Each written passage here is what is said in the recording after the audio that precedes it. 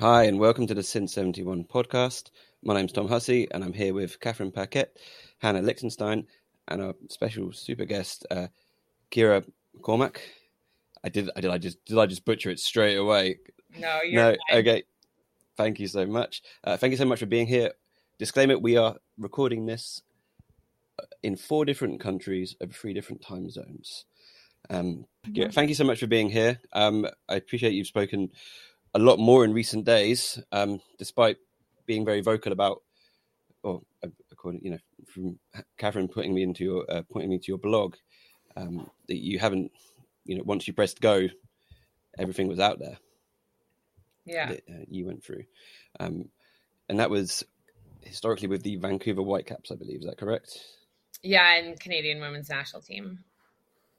Okay. So what we wanted to do today, more so, was obviously touch on these areas, but also look a little bit more into what solutions that are already in place and what solutions need to be in place a lot quicker moving forwards. Yeah. I will move on to yourself. I think all of us have probably experienced this situation where, because in our circles we're known as like knowledgeable about women's soccer, that are like friends, family, anybody that's seen the news, now we become the person they're asking about it. And it's like, yeah, clearly we're all exhausted because we've talked about it so many times, because we're that person in so many people's lives, and it's become mainstream news now.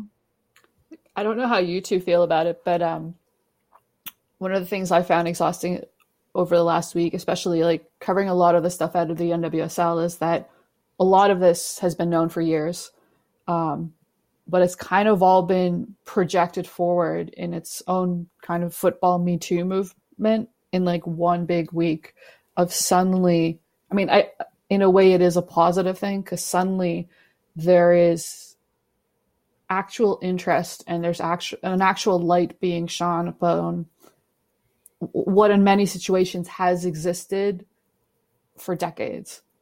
Mm-hmm. But I agree with you, Hannah, like on the other side, like it is tiring. Not just the last week, but in general, that these events seem to have a pattern that replicates themselves across different leagues, across different countries, with no actual coherent solution being put forward, and more reactions to what happens over and over and over. Sorry to hijack your intro there, Tom. That's my bad. No, I'm gonna give it back to the moderator.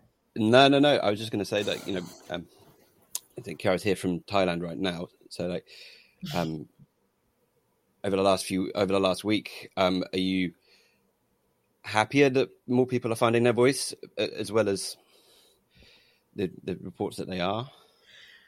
I think, yeah, absolutely. In the sense that, just from personal experience, I know the lightness that I felt after that.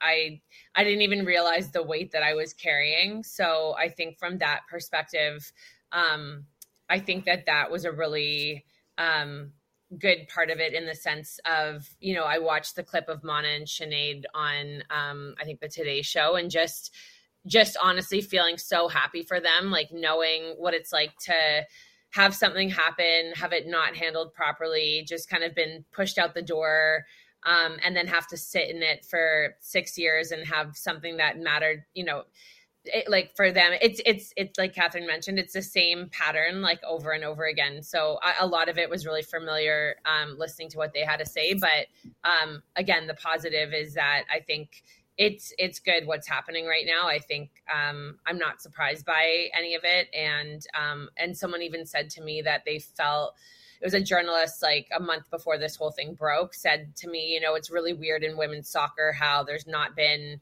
anything that's come forward. And I've always found that the sort of darkest secrets are found in the quietest places. So I couldn't help but think about that as these stories were coming forward. So, yeah.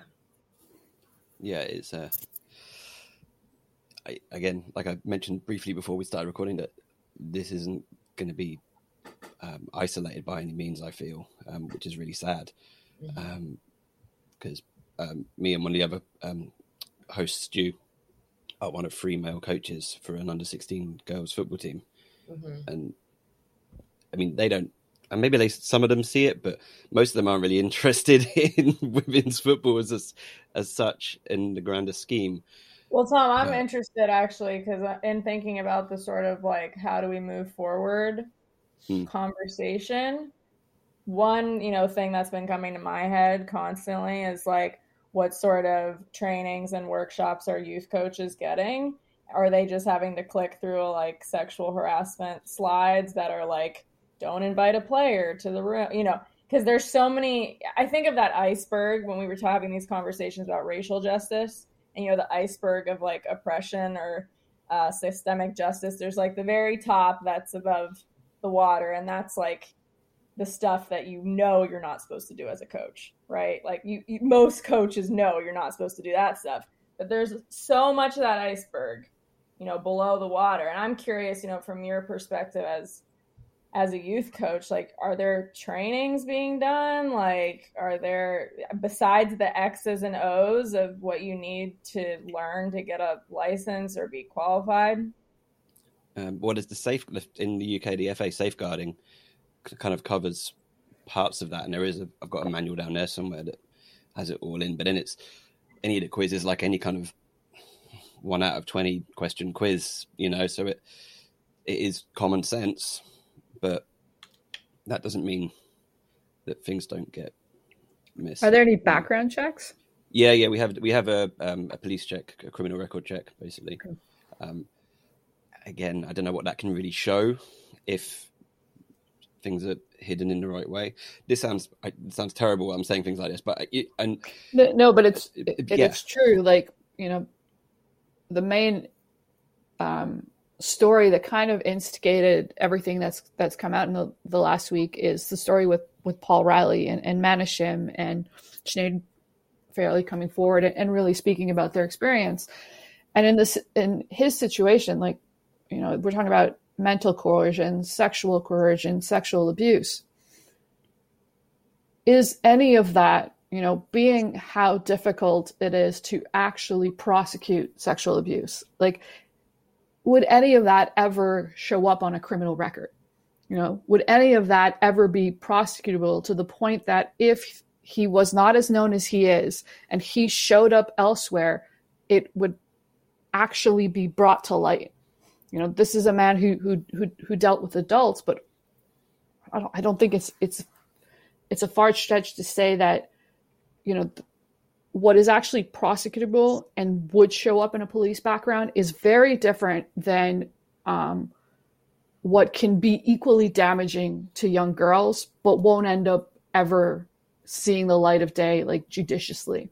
Does that make any sense? Yeah, 100%. There was the case, Mark Sampson, the former England coach. It all came to light about the way he was speaking about Eni Aluko and some other players from African backgrounds. But England let him go because of apparently a former relationship he had with a player at Bristol. Or that's what they said. So moving from one subject to another, they decided to get rid of him on that basis. And he's since worked in lower league men's roles, but hasn't gone back to women's football, as far as I'm aware. So that, in that same boat, some things are being looked at a bit more cautiously, I guess, but that wasn't their main focus, I feel, for trying to get rid of him. I got like the E license in the US, which was like the very, very bottom of the coaching licenses you can get. And I was just thinking back, and in the 2 to 3 days, like, all we did was like on-field stuff, concussion stuff, sure. But I just don't remember a lot of time spent on that. And I know that, I really do think we're going to see reform, and I'm holding out hope for that. But I think that it's going to start at like, that level of like, anybody that's going to be coaching girls soccer is going to need to go through some, training. I hope so. Yeah. I hope that these things come to a light. I don't know if it's necessarily comparable, but if we're going across sports, like, I'm a ski instructor, and I've instructed children and adults for years. And I got my first actual training with regards to harassment 2 years ago, but even there, like the background checks that we get are really not extensive. And there have been times that I've kind of wondered, because you do see, you meet colleagues sometimes and you go, okay, these are people who are being literally given other people's children. And as a ski instructor, I went on mountains that were like huge. I ski instructed in the West, I ski instructed out East, you literally leave with these people's children. And it always kind of, it was only until I actually got that training that I thought, like, it's a bit absurd that this has never been part of my training in the past, being how much control I've had over kids that I might only know for an hour or I might know for an entire season.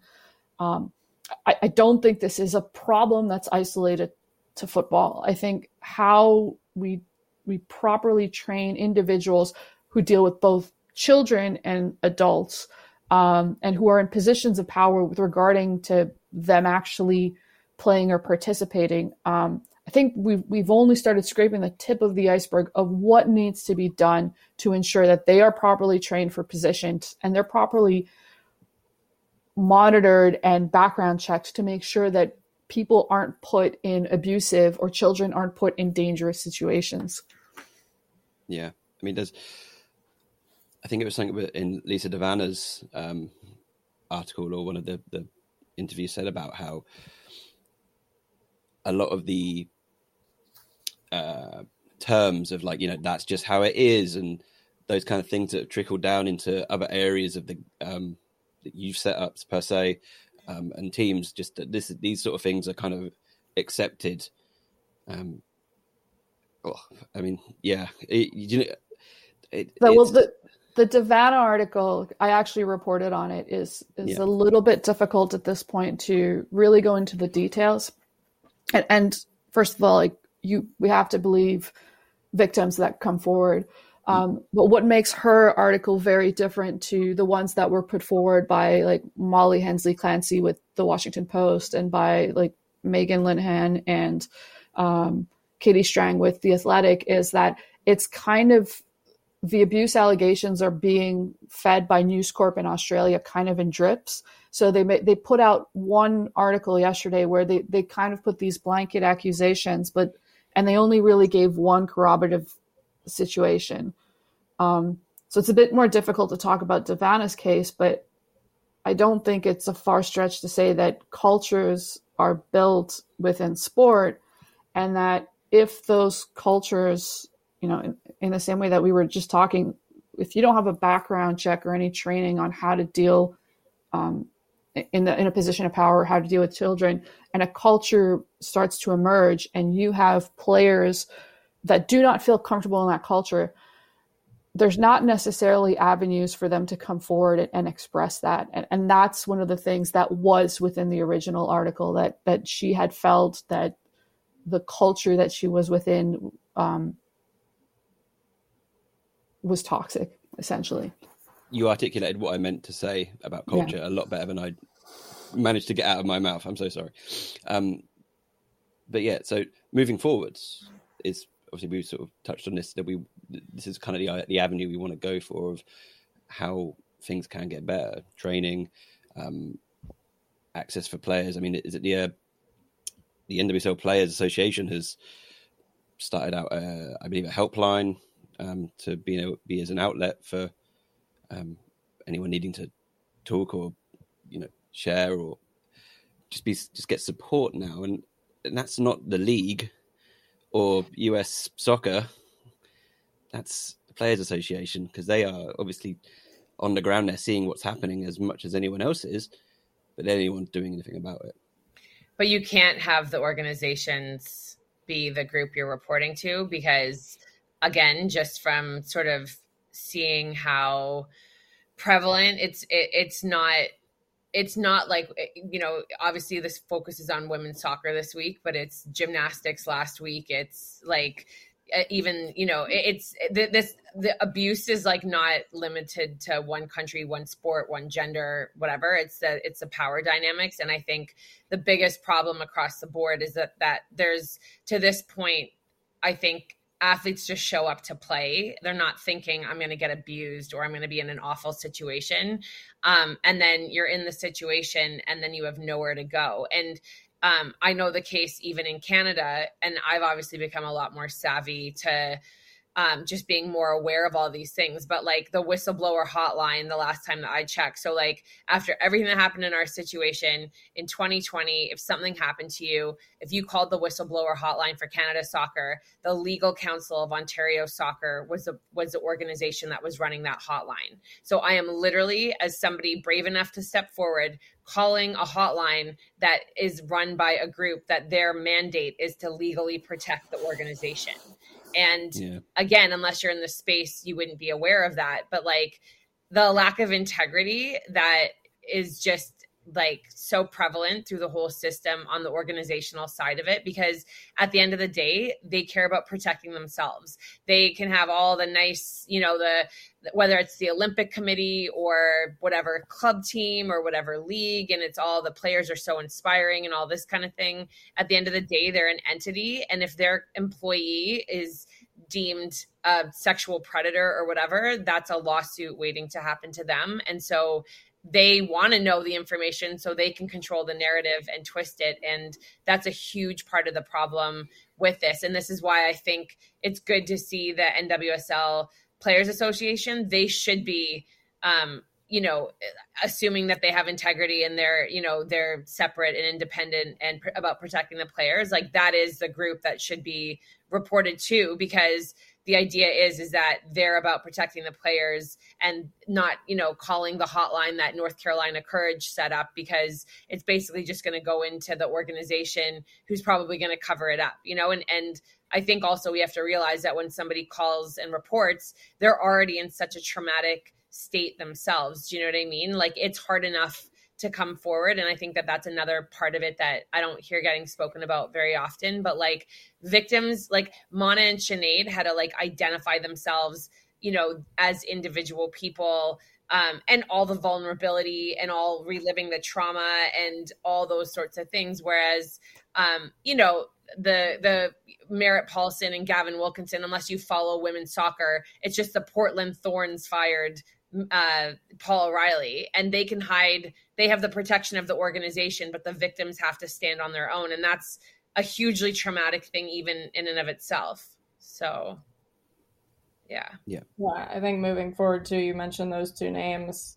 There still is like rot that has not been cut out. So that's like very, very, very short term. What needs to happen in order to move forward is there are still people mentioned in that story that, need to be held accountable. So I think like one of the issues that arose in the NWSL is that there weren't any anti-harassment rules in place until this year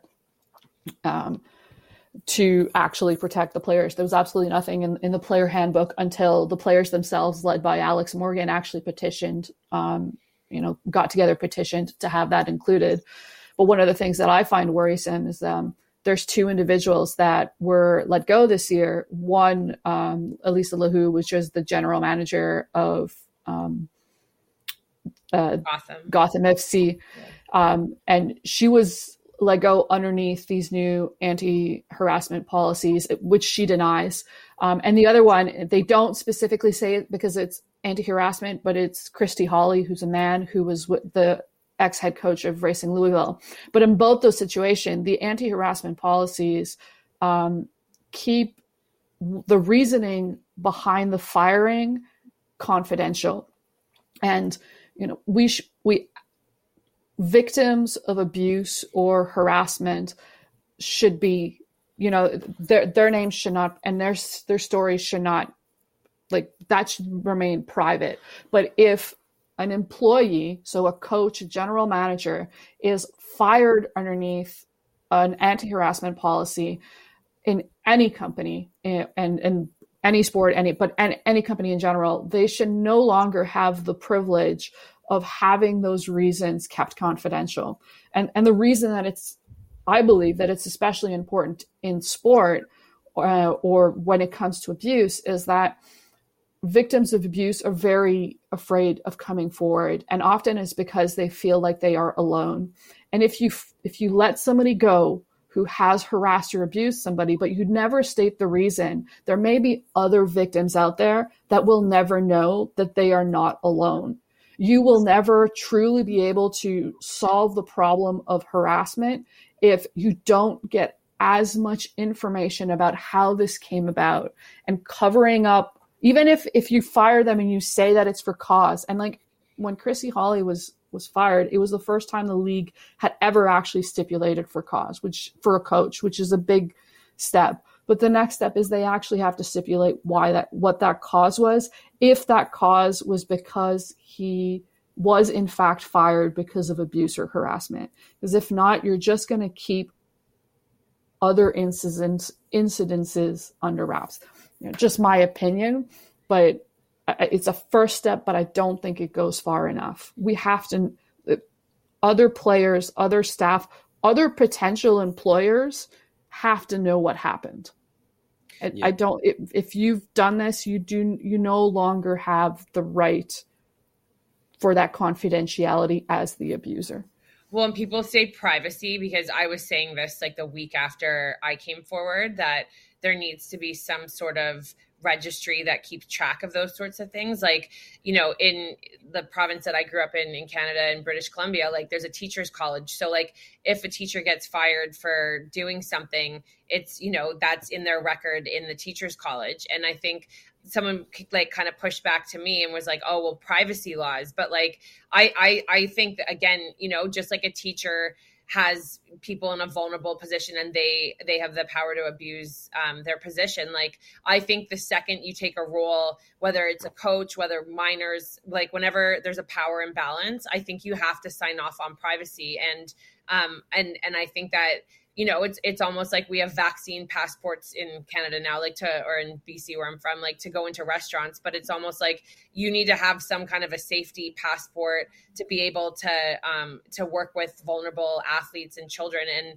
that should just be a given. And I think to this point, sometimes it almost feels like perpetrators built the system because, a lot of this stuff is kind of logical when you're looking at it, like it should, there's no way that coaches should be let go and have it be swept under the rug, like that opportunity even exists. So I think that, again, when you're thinking of solutions that could potentially put off somebody or make them think twice before they were going to abuse their power, like if they knew there was a potential that A, they're going to lose their job, and B, everyone's going to know why they lost their job. And they also know that the organization won't protect them because it's going to harm the organization and they're going to have to do something about it. Like, again, I think that that's another way to start getting this stuff under control, because without that, it's just everyone's, at the end of the day, like everyone's protecting themselves and they're always going to do that ahead of doing the right thing. If there's like one thing I've learned through all this.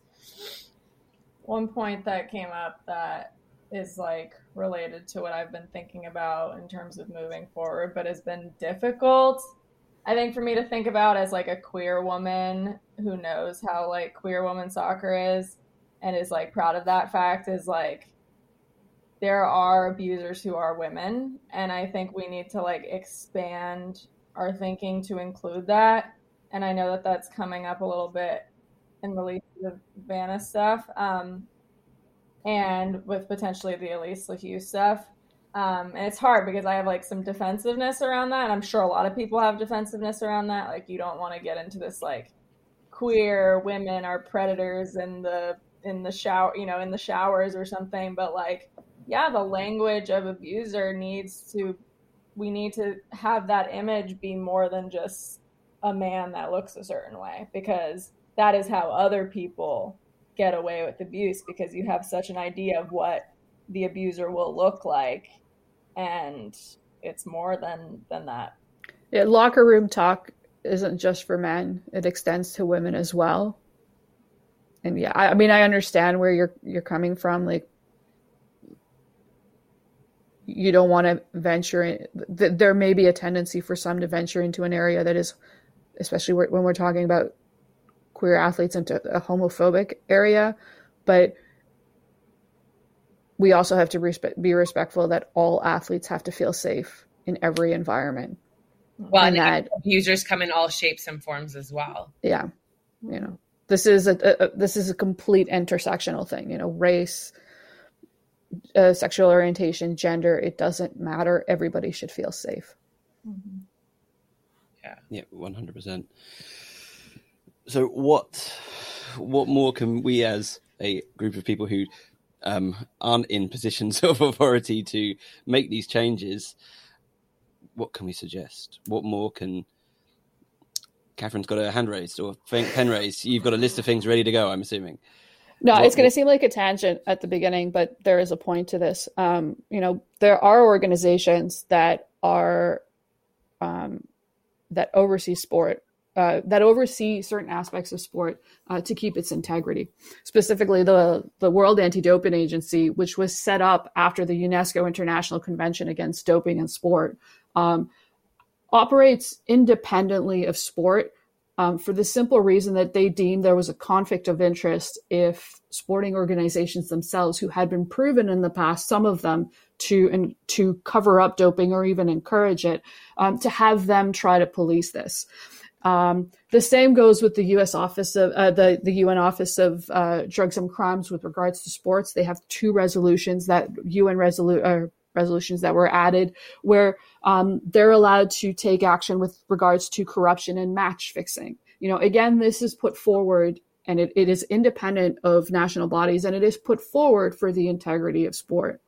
I spoke to, or I corresponded with Global Athlete today, which is an athlete-led movement to try to promote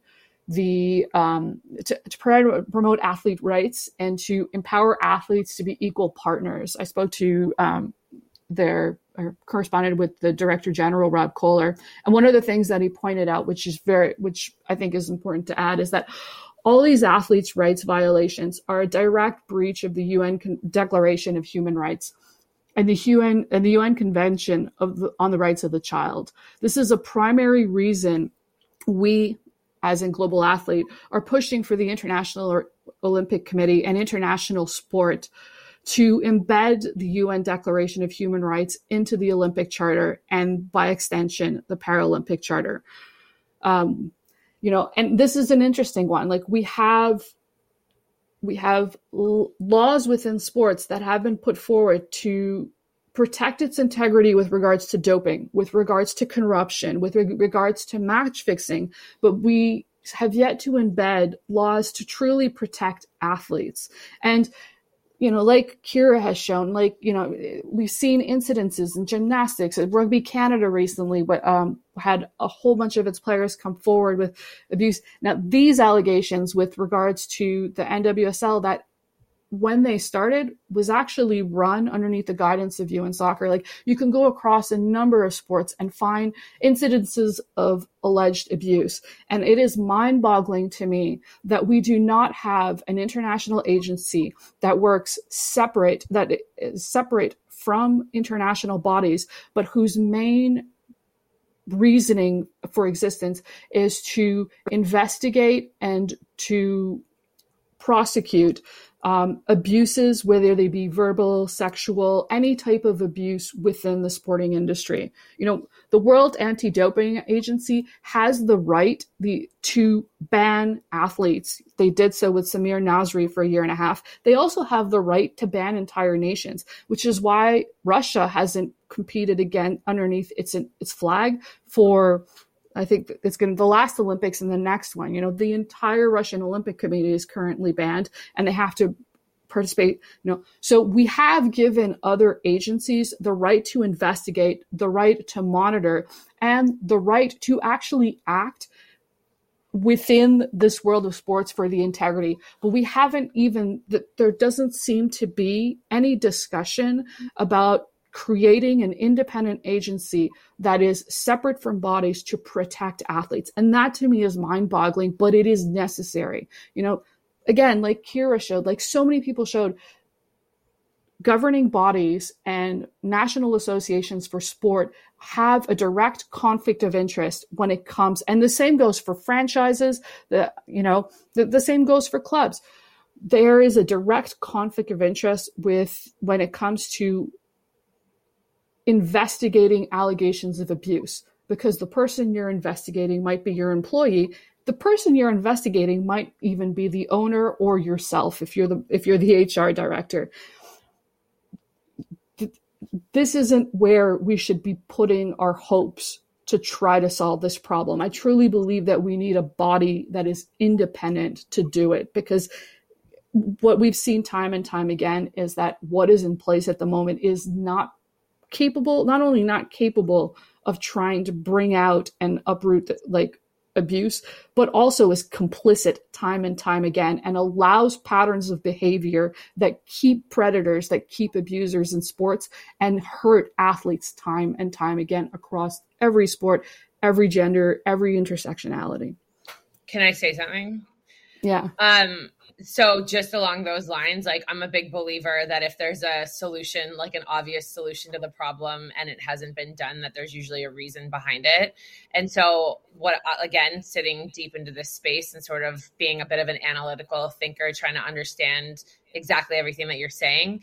The biggest thing is, again, let's just use the World Doping Agency as an example. So if they find an athlete guilty of doping, that's not hurting the organization from a legal standpoint. If a coach is found to be abusing players, now the athlete has the legal potential to sue and win money from that organization. So that's the main reason why nothing has been established, because why would you, if I'm a store, why would I set up, if I have full control and full power, why would I set up something that would make me potentially legally liable? So that's where, for me, the next step in my thinking is that this is never going to happen. These things are never going to come from the organization. They're never going to set up there's no motivation for them to do it. So that's why, the more that I'm sitting in the space, the more that it's the obvious solution is that athletes have to do it. And the other thing, again, talking about a funding perspective from it, because the second that you, even let's just say with the safe sport in the US, it's funded by the Olympic Committee and by the government, and same thing. So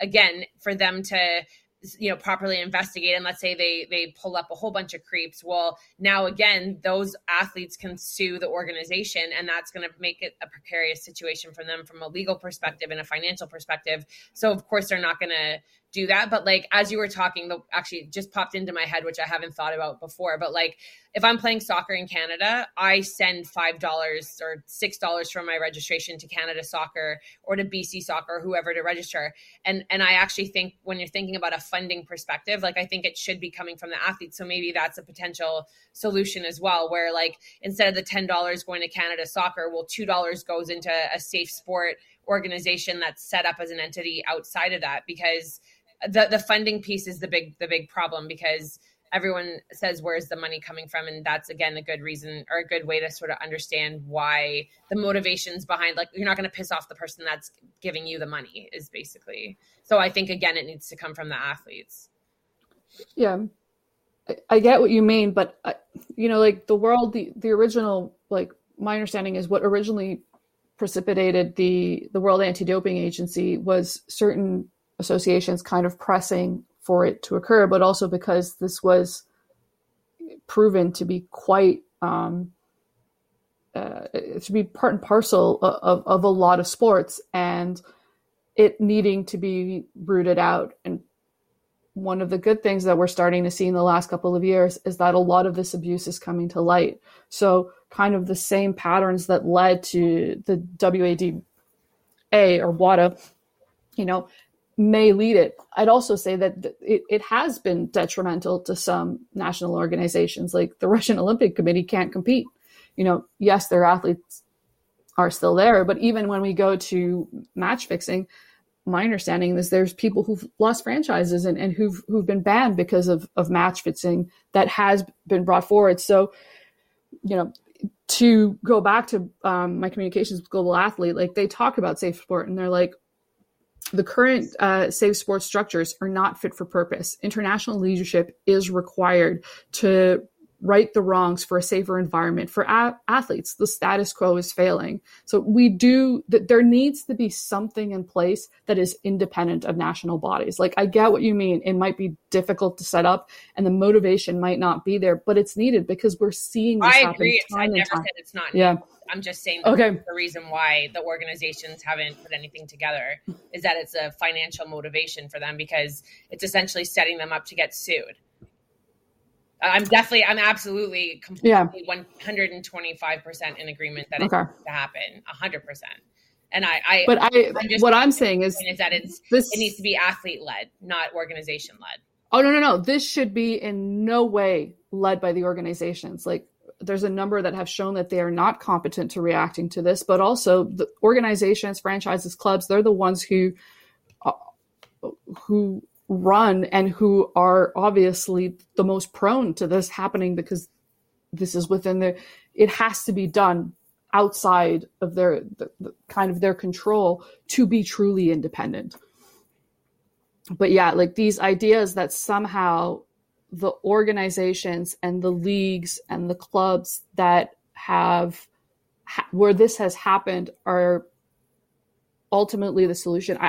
I just don't see that happening, because there needs to be an independence when it comes to true. So if athletes are truly going to feel comfortable to come forward and speak, there needs to be an independence. I don't think it's a surprise that a lot of this came forward because they chose to go outside of the actual sporting bodies and go to journalists and use the power of the media as a way to fight this, because where else could you go that is truly independent? I'm going to put forth a potential solution from a different angle. Okay. Listener, you want to know what you can do to help change the culture and help put a stop to these horrific things that you've been reading. Go buy tickets and watch women's soccer. And I'm going to tell you why that's going to help. So, obviously money talks, money makes the world go round. But, as Kara's saying, like, if players are going to be best positioned and should be the ones advocating, protecting their their fellow players, which is quite the task, they shouldn't also be worried about coaching and doing all these side hustles and having to have bandwidth for, having their career in soccer and then their 4 other careers, and then also advocating, for their teammates. Like, the more money that comes into the sport, the more, let's say, a player might be able to, be in these advocacy, like, headspaces and, like, abilities. And also, so many people working in women's soccer work part-time. So many work part-time. And even, you might be working that part-time job for all the good reasons and you want to be helpful, but it's still part-time. Like, it's not the thing paying the bills. And if you have a part-time HR coordinator, a part-time, whoever's handling these important sort of, cases or bits of information that are coming in, and you're part-time, there's only so much you can do. Like, there's only so much you can give. And so I think that, the more we start to infuse and can build, money coming into the sport, that's like kind of indirectly going to be something that really, is a great foundation for helping this sort of situation. Yeah, Catherine and I spoke about it earlier in the week when we were trying to figure out the best way to approach this podcast. And once it was all, earlier in the week, last week even. Sorry, my Apple Watch decided to chime in with some information there as well that I didn't understand. And one of my suggestions was, should we not just curtail the league now for the season? It's quite close to the end. Let's give the players some time to actually be out of the spotlight for a moment for any of that have come forwards or for any of that. And I said, no, we need to support them. And that is by them doing their job. These poor players, they have to coach after practice and go to practice and do it's just, there's so much, and there's no other athletes that are forced to be spread in that sort of way. It's ridiculous. And as much as one of my reasons for telling people about women's football is because of as much the players and their stories in their lives, for a lot of ways, are a lot more rich than any of their male counterparts, for how they've either got to that place or what they're doing concurrently with their playing careers. And it, and then this sort of supports that they need, if this is their public eye. I'm losing my train of thought straight away. But to support these players in the right way, and they need, we should all be doing that irregardless. Well, it's also like important to point out that the sort of pattern that Coach Riley had was he was targeting those on the fringes. He was preying on the instability of the league, the fact that there were so many players who were making $20,000 who could be cut at any instant, and like their livelihood was gone. And that's like an interesting part of this. It's because the league was there's like no money in it.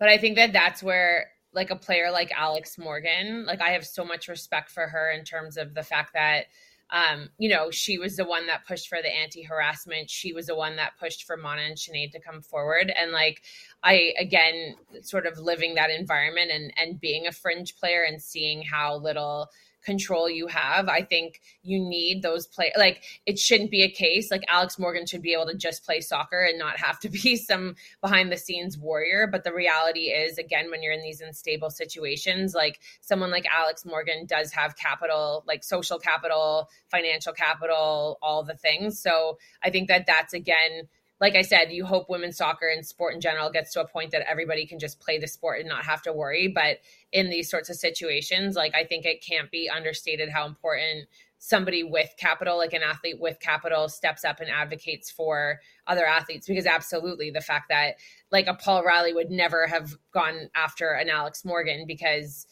like there's, he wouldn't stand a chance, but you go after a 21-year-old that's just come out of college and looking to break it into the pro league, or which I think actually both players were like just fresh out of college when Paul Riley kind of came after them. So I think that part of it, again, like you need those players with capital in the situation. They can do whatever they want, but I think it's just so impactful what Alex Morgan did. And I think it's a great example and something super positive out of the situation for sure. Yeah. I do hope that this does help any future athletes that need to speak up and have tried the avenues that are available for them and not gotten anything out of it. Because I do wonder if Alex Morgan isn't part of that story, if she's not on the couch beside Manashim for the Today interview, like, I'm sure the story would have come out, but would the story have had the same reach as it did? In the same way that, like, the Davana article, she's not the only athlete. So far, there've been two. There's been Raleigh Dobson, and today there was another article about Bronwyn Nutley, also having feeling that they were in a specifically predatory environment and being subjected to stuff. And I'm wondering, like, if it's just those two players and you don't have the second highest capped, second highest goal scorer in Australian history, who's been like kind of would this story have seen the light of day or seen traction? Because I don't want to keep pointing to you, Kira, but like the being Canadian and having seen these things happen a number of times in Canada, the part that's really worrying and saddening and disconcerting is that the voices aren't heard. We know the allegations are there, and our media and just in general, the avenues that should be covering this and should be asking questions are not doing that. Do you know why? Like because you look at the US and there's all this investigative stuff. Like I'm just curious as like a fellow Canadian, if you have a theory on that. I'm curious. My theory is because female athletes in Canada are disempowered to start off with. We don't have a female sporting culture here. Like one of the reasons that I'm a Canadian and that I cover the WSL and that my main job is covering sport in Australia is because, they have professional basketball, professional Aussie rules. They have a NRL that's kind of getting there. They have professional cricket. They have professional soccer. Like they have professional netball. Like there's all these. Point. Yeah. Yeah, there's all of these. Whereas in Canada, we have the Toronto Six, who are semi-professional, and the majority of Toronto Six is an ice hockey team. It's the only women's team in Canada. I mean, there's the Whitecaps, and there's a couple of WSL teams, but that is kind of even close to having something of a maybe professional status. And the reality is that league, the PEH, which used to be the NWHL. That league is boycotted by most of the best professional hockey players in the world because they don't believe it's professional enough, and they're actually trying to push for a league where they can have adequate playing conditions and adequate salaries to be able to survive. There's nothing here, so we don't talk about women's sports in our discourse. We don't really cover women's sports, even though like the gold medal game and the last Olympics showed that there is a demand for it. It's just not pushed forward. I think it's because our country is big and the majority of our population is stuck on the American border. And so from a marketing and a cost perspective, it's a really hard country to cover. Australia is quite similar, but it's isolated and it has a long history of its own sports, its own things.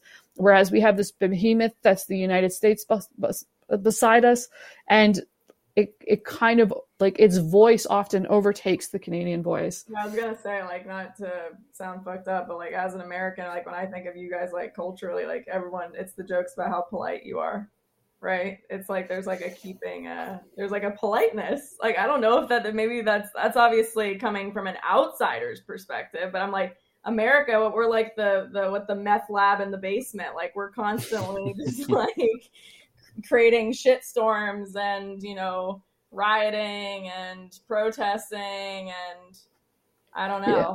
I think from a sports perspective, though, it's like your male sports, and which are largely integrated. There's a lot of franchises up here. Kind of, they swallow up all the air in the room, or most of the air in the room, as does hockey, male hockey. And there's really not a lot of space left. And there's just no history of covering women's sports. We're talking like the NWSL has been around for 9 years. And I do wonder, again, if Alex Morgan isn't on that couch, does Mana Shim get interviewed by the Today Show? I really wonder that. And the reality is, I think the only player in Canada who could truly get the same thing is Christine Sinclair. We just don't have a history of and what I mean by that, I don't mean necessarily related to allegations of abuse. I just mean like actually getting airtime. We just don't have. Christine Sinclair is like the best woman. She is the legend of all legends, but she's known as being just like the quiet leader, right? I mean, I don't know, but in our media, there's almost no I worry about our national team when she departs because she's what most people identify with, and we want it to keep getting promoted. We want it to keep being able to be in the spotlight. And yeah, anyway, that's my really long-winded reasoning of we don't have a culture up here in Canada of talking or promoting women's sports. And there's actually no women's sports to report on here anyway. So that's fair. That's a good point. Yeah. How American that I just tried to pretend like I was an expert on Canada. So American, literally so American of me, just bulldozing. I mean, I've been to Canada. I have family there. I feel like there's quite a lot of women there as well, and I think most of them might have played sports in school or college. So the fact that there isn't as much of a professional outlet, like we spoke in the last one of the other podcasts about how most of them just head to America or to Europe or anywhere, other parts of the world to become professional athletes in so many areas. There's really no, there's not as much stigma about playing and about competing here. I don't think we're as competitive, like just from an overt nature, maybe as the US are. But I'm aging myself, but I'm 37 and I played soccer growing up, and there was no stigma attached to it. In the same way that I've talked to people in the UK and even in Europe and even in Australia. But at the same time, while there's no stigma to being an athlete, there's also no culture to actually promote it here. And so as a Canadian, that saddens me because we have a lot of really good athletes and they have to do something monumental, like win a gold medal to actually get some airtime and to get some recognition. But it also has a negative effect, which is, we've had a number of national teams where female players have come forward and have stated allegations of abuse, and it's really gone nowhere in the media. And again, if the only person that you have to come forward and to report this abuse is the organization for which you are working for or are playing under, and you can't even rely on the media to try to bring your voice forward, there's really nowhere, I can't think of anywhere else to go but to ultimately leave the sport. And that's my big worry for the majority of nations where women's voices are already deemed less and women's sports are in the same way as in Canada. It's just not a cultural thing to really talk about it. That this will just keep festering because there's nothing independent to oversee it.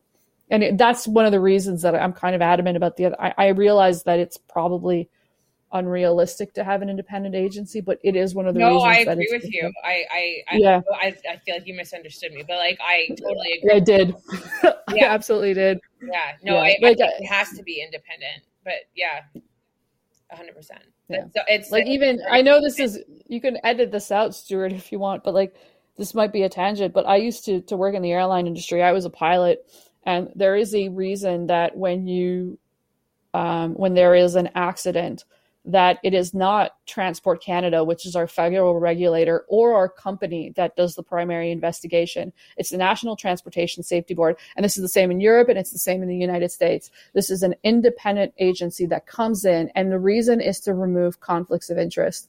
I would say that abuse and criminality in sport is akin to accidents or incidents in aviation. It needs to be done independently, and players need to have a place to go forward to report this, that where they know that they will be where they talk to people who are trained in how to take in the information, how to properly query the information, how to properly investigate the information, and where those players know that if they report this, there won't be any repercussions on them professionally, or, if it's a semi-professional or whatever, that there won't be any repercussions on their playing career. I have a lot of questions about you being a pilot now. You just casually dropped that into this situation. I have a lot of questions there, but we won't go into that now. Well, I want to look intelligent, so I try to avoid that topic. Fair enough. And this is that was a pilot joke, by the way. Pilots seem very intelligent. You have to fly that thing. Anyway, clear. Yeah, we'll get back onto pilot talk at the end of the episode. We'll come back to pilot talk. With regards to the independent organization, there's a I think volunteer led, maybe even slightly funded led, and this is a departure from sports, but called Good Night Out. They help create safer spaces for nightclubs, for bars, for people who. For women and for men who have been received sexual harassment or drinks being spiked, things like this. And they are an independent organization, and they do so much within their limited resources because of the important nature of it. So as much as obviously this is on a bigger scale and a much more important scale, it needs to happen. It needs to happen as soon as it can. I don't know what you said about the UN leading these things, Catherine, with the so I guess was it the it's a UNESCO convention, and then the US Office of Drug and Crimes has resolutions within its statutes that cover sport, and from there you get the anti-corruption and the anti-match fixing abilities. And, you know, these are the important thing about the three abilities of those, of WADA, the agency, and the other ones is, one, they're independent, but they're also, I don't know if it's the proper term, but extrajudicial. So it doesn't really matter what the laws are in your country. These are the laws within sport that you have to respect. Because, you know, again, even within certain nations, the laws of what constitutes harassment, what constitutes abuse may vary from state to state, province to province, you know, jurisdiction to jurisdiction. So this is kind of like a standard, like this is what we've agreed, you know, and upon when it comes to doping, when it comes to match fixing, that you have to abide by. And again, like the problem is at the moment in sport, from my understanding, speaking to Global Athlete, that like they haven't even adopted this within the IOC convention. So if, you know, you haven't included the Declaration of Human Rights within your convention, and, you know, they've even passed Law 50, which kind of in the last Olympics was trying to be, I think it's called Law 50, was trying to be used to cut athletes' rights to protest within Olympic venues, you know. So if this is kind of the actions you're taking, I don't necessarily think that this is going to happen anytime soon, but I do think it is necessary, because it has to be independent, is my main point. It has to be independent and it has to be universal. And this isn't something that's exclusive to soccer or football. This has to go across all sports, and it has to go like every single level. Like we talk a lot about elite level, but this stuff happens, you know, at semi-pro. It happens within youth. Like, we need a cultural change on how we attack this, and we need avenues so that players can be safe, athletes can be safe. Yeah, I was going to say that I was just going to say that I imagine it's the same area of committee, maybe not the same factions, but they stopped Brazil versus Argentina because of Corona. You know, they ran onto a pitch and stopped. That was the government, though. That was literally the Brazilian government. Oh, I thought there was an independent aspect to it as well. Maybe I'm getting no, it was wrong. The Brazilian authorities, because they said that 4 of the players had lied on their entry into the country with regards to quarantine restrictions. Yeah. So, I mean, my point being that things can stop, things can be halted when it's deemed severe enough. So there is areas within some of that they can look at. But I was also going to bring it back to rights. Obviously, contracts in America, and I guess technically the Canadian players would fall under that banner as well, because it's not Canada law, sorry. But, you know, contract rights for a lot of these players as well is so minimal that the fear for bringing anything forward, speaking to the wrong or people, will end in termination, or the worry for that. Like, because, I mean, it's a lot different from the contract areas of football in the UK, and I'm sure lots of Europe.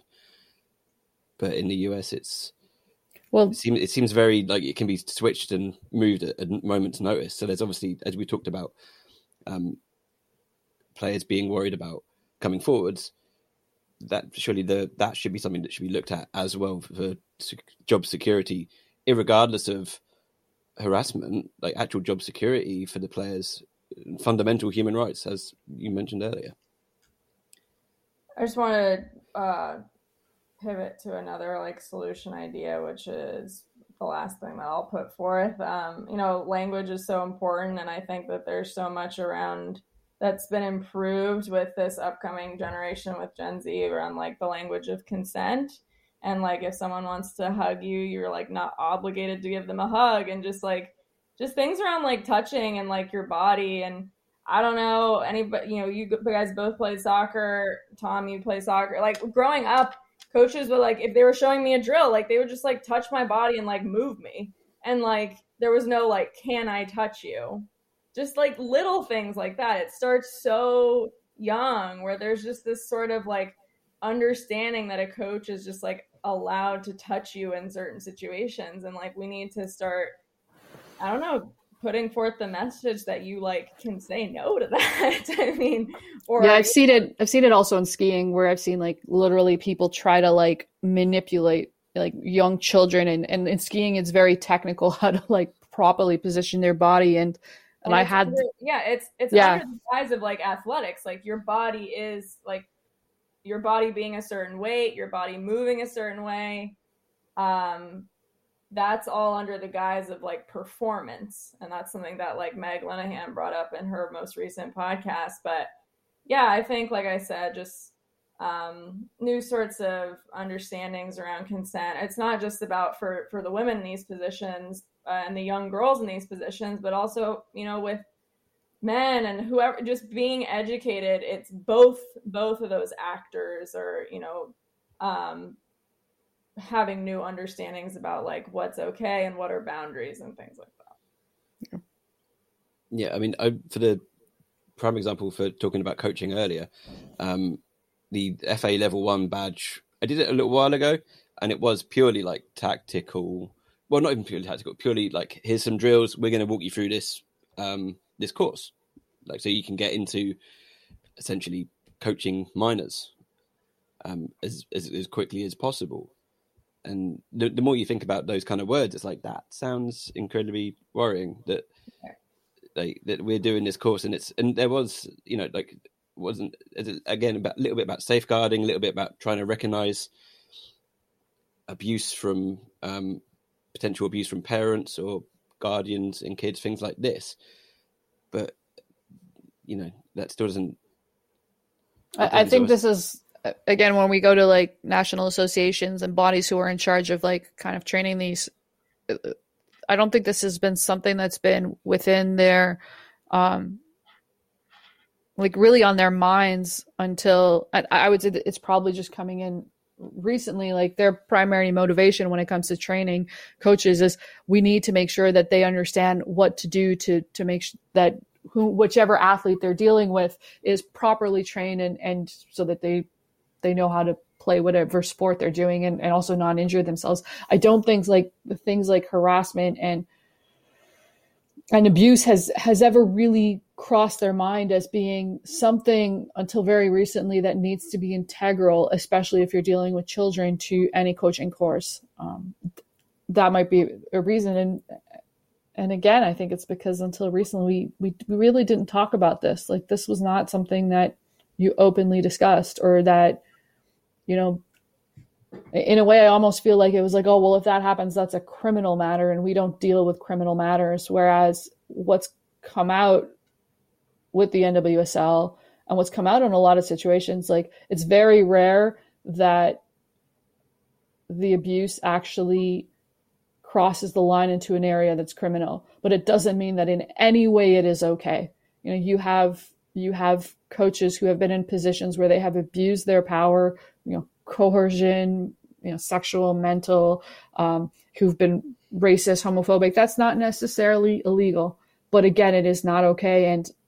And this gray area has been allowed to fester in you know, not just in women's sports and like men's sports as well. Like I used to go watch my cousin play football, and he had one coach that I could not believe the language that came out of this man's mouth. And you're looking around going, how is this acceptable? That's the culture. You know, if you go to any youth hockey game in Canada, like, youth soccer, a girls' youth soccer, like I coached in Connecticut, and the stuff that people said to the girls, like, the best way to do it is like try to put someone into a classroom. Like, if you took that football coach, was it your cousin or nephew? Like, if you took that guy and put him in a classroom in front of kids, like, I always think about that as sort of like the litmus test. They'd never, ever be allowed, but there's some sort of way that we've allowed coaches to sort of say whatever they want to kids. So I agree. You guys, I actually got to run. Sorry, I didn't know. Yeah, no. Thank you so much for your time this morning. Yeah, no worries. Okay, so we're back. Thank you so much to Kira for coming on, talking to us from all the way from Thailand. It is now 2 a.m. my time, which I guess that makes it 9, just after 9, 9:15 in both of your areas. So thank you for disrupting your evening plans. We'll talk a little bit more very briefly, player rights, the legality of, from an outside view of what player rights would, you know. I cannot speak on player rights, honestly. No, But I mean, the idea of it is this is something that needs to maybe be, for me, from an outside country view, the draft system, which we spoke a little bit about off air just now, is very much set up for men's financial reward. So any of the men's teams that have these drafts and they have these areas, they will get financially compensated at a much higher rate than any of the breakthrough players in NWSL or other women's soccer or women's football areas. So does that need to be looked at in terms of actual longevity for the women's game in the US? You mean the draft and trade? Well, no, I mean, like, as I said, so that's not monetarily set up, so you can get moved around. But we're actually in the men's game. Well, it doesn't. You get so much money in the first place that you can be probably set up for whatever area you fall to. These are the professional contracts. Difference in money for many of those sports. Well, so. I think that the draft and trade system is ubiquitous to North American sports. It's commonplace, but on the men's side as well, there are leagues that exist, like in lower level hockey or even soccer, where you can get traded even though you're not making very much of a salary. But the reality my main issue with the fact that a club can own your rights, which is the main thing with drafting and player rights, is that it removes the ability of players to truly decide their future. If a club can just keep them on and decide what is best for them as an athlete, what's best for them as a person. And in the NWSL, this system wasn't a system that was decided by the athletes. This was a system that was originally imposed kind of upon the athletes by when the league was originally set up as part of the conditions for getting drafted or for signing up with the league. Like, this is what you have to do. And I think a lot of us are looking with interest at what the outcome of the first bargaining session will be, because the athletes have started in steps they've been affiliated with the AFL-CIO since I think last month, and they've been in bargaining sessions to sign their first ever contract with the league. And I do wonder if this is an aspect that will stay, because my main thing is that when a club is indefinitely allowed to hold on to the rights to a player, and that player may not necessarily have an avenue to go sign elsewhere, it does remove a bit of freedom from that player's career. And if we're going back to the issue of abuse and toxic environments, that there have been clubs in the NWSL where this has existed. So if you're within it and you don't have a right to go elsewhere, or you get traded into it, there's really no avenue other than to leave the United States. So yeah, I think I'm not a fan at all of the draft and trade system. I understand that it's there within North American sports in general as an equalizer to try to keep teams competitive, so you don't have really rich franchises that kind of run that finish top six every year, and some that kind of rotate in and out, or in, because we have franchises and there's no relegation, they'd always be bottom of the league. But at the same time, it does kind of remove players' authority. Anyway. I was going to say that. Well, I mean, I'd imagine that most of the teams, it's kind of obvious, league to league, year to year, season to season, the ones that do better and the ones that don't, based on parts of that. Well, it's so funny because we call the NWSL the best league in the world, and that's always because of its competitiveness, right? It's like any team can beat any other team on any given day. No, with this whole thing that's happened in the last week, official best league in the world title, it cannot be placed on it. It doesn't deserve it, that's for sure. I mean, Louisville, for sad example, their first coach of their women's team has left for cause, been fired for cause. That's a bad marker to start with in their inaugural season. And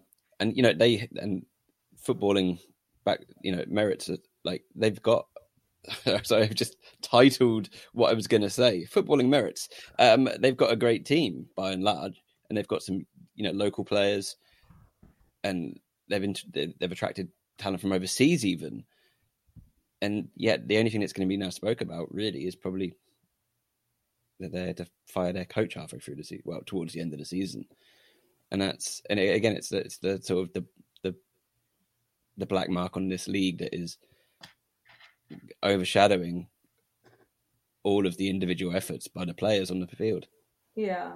Well, like everybody said, this is happening all over the world in women's sport and out of women's sport. But, there's something to be said for like, you need to talk about it and unearth all this ugly before you can actually move forward. So, again, I'm just really hopeful for, Megan Rapinoe has used the term, or probably stole the term from someone else, I think, but like, burn it all down. Like, I don't know if it can exist like this, but, there's the whole mythology around the phoenix, right? Like, we can burn it down, but there will be something that rises again that will be just completely of a different just structure and quality. Yeah, with regards to the NWSL, like I hope it doesn't disappear, because there's a lot of, especially players who sacrificed a lot to try to make it viable and get it to this point. But it's clear that not just for the NWSL, but that like players have to be empowered. You highlighted like this also comes from a financial side, that there needs to be avenues for them to actually report abuse, and historical abuse has to be taken seriously. Just because something happened 10, 20 years ago when there were no avenues to actually disclose it doesn't mean it's any less relevant today. And I also think like we touched upon it a lot when we were talking about coaching, like there needs to be better training of people in charge. And when it comes to leagues, there actually needs to be better hiring policies so that individuals with patterns of behaviors that are troubling don't get hired in the first place. Like to that if this happens, like you cut it off at its root before they are able to enter. Obviously it's a system where sports is a system where abuse is more prone to happen because of the power dynamic, but removing those who have abused of that is a necessary first step that we haven't seen yet. Yeah, 100%. Mm-hmm. Right. Let's end it there for the evening. The person who's morning. supposed to be sleeping in this room fell asleep on the couch because I'm in the room. So oh no, we need to cut it. I'm so sorry. No, thank you. I just got that text a minute ago. Yeah, thank you so much for both of your time this evening. Thank you again to Kiara who came in and chatted all the way from Timeland. This is what it's 2:30 in the morning. Words are just like falling out of me in the weirdest way. I hope anything that I've said has been slightly coherent, or this is just like a weird fever dream. Always a pleasure, guys. Nice talking to you again. Yeah. Thanks everyone for listening.